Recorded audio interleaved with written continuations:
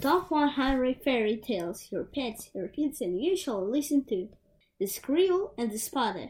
Reading by Kalyan Prostam. A hard-working squirrel had after much labor succeeded in cultivating a very fine fern. Being a skillful climber of trees, he had not troubled to make a roadway into his farm. He used to reach it by the trees. One day, when his harvest was very nearly ripe, it happened that Spider went out hunting in that neighborhood.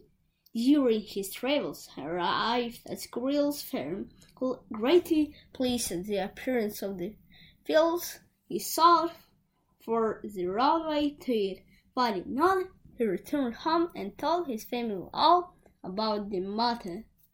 The very next day, they all set out of this fine place and set to work immediately to make a road. When this was completed, Spotted, who was very keen, threw pieces of earthenware put along the pathway. This he did to make believe that his children had dropped them while working to prepare the farm.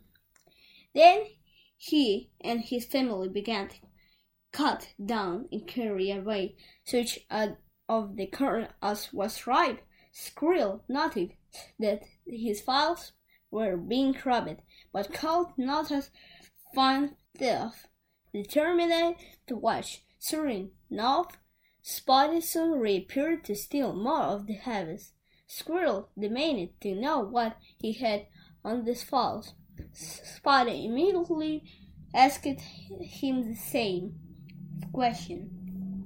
They are my fowls, said Squirrel. Oh no, they are mine, retorted Spotty. I dug them and sowed them and planted them, said poor Squirrel.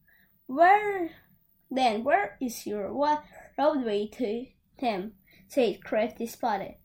I need no roadway. I come by trees, was Squirrel's reply. Needless to say, Spotty laughed such an answer to scorn, and continued to use farm as his own. Squirrel appealed to the law, but he couldn't decide that no one had ever had a farm without a road leading to it. Therefore, the fields must be Spotty's. Greatly Spotty and his family prepared to cut down all the harvest that remained. When it was cut, they tilled in great bundle and set off the nearest marketplace to sell it. Where they were about halfway, then a terrible storm came on. They were obliged to put down their burdens by the roadside and run for shelter. When the storm had passed, they returned to pick up their loads. As they approached the spot, they found a great black crow with his broad wings outspread to keep the bundles dry. Spotty went to him and very politely thanked him for so kindly taking care of their property. Our property, replied Father Crow. Whoever heard of any one leaving bundles of corn by the roadside?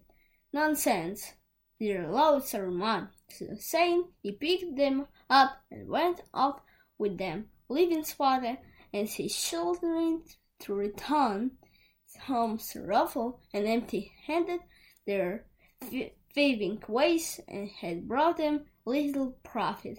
Thank you for listening. Please subscribe and leave a like. If you enjoyed the story, share it with your friends and family. Add our channel to favorites.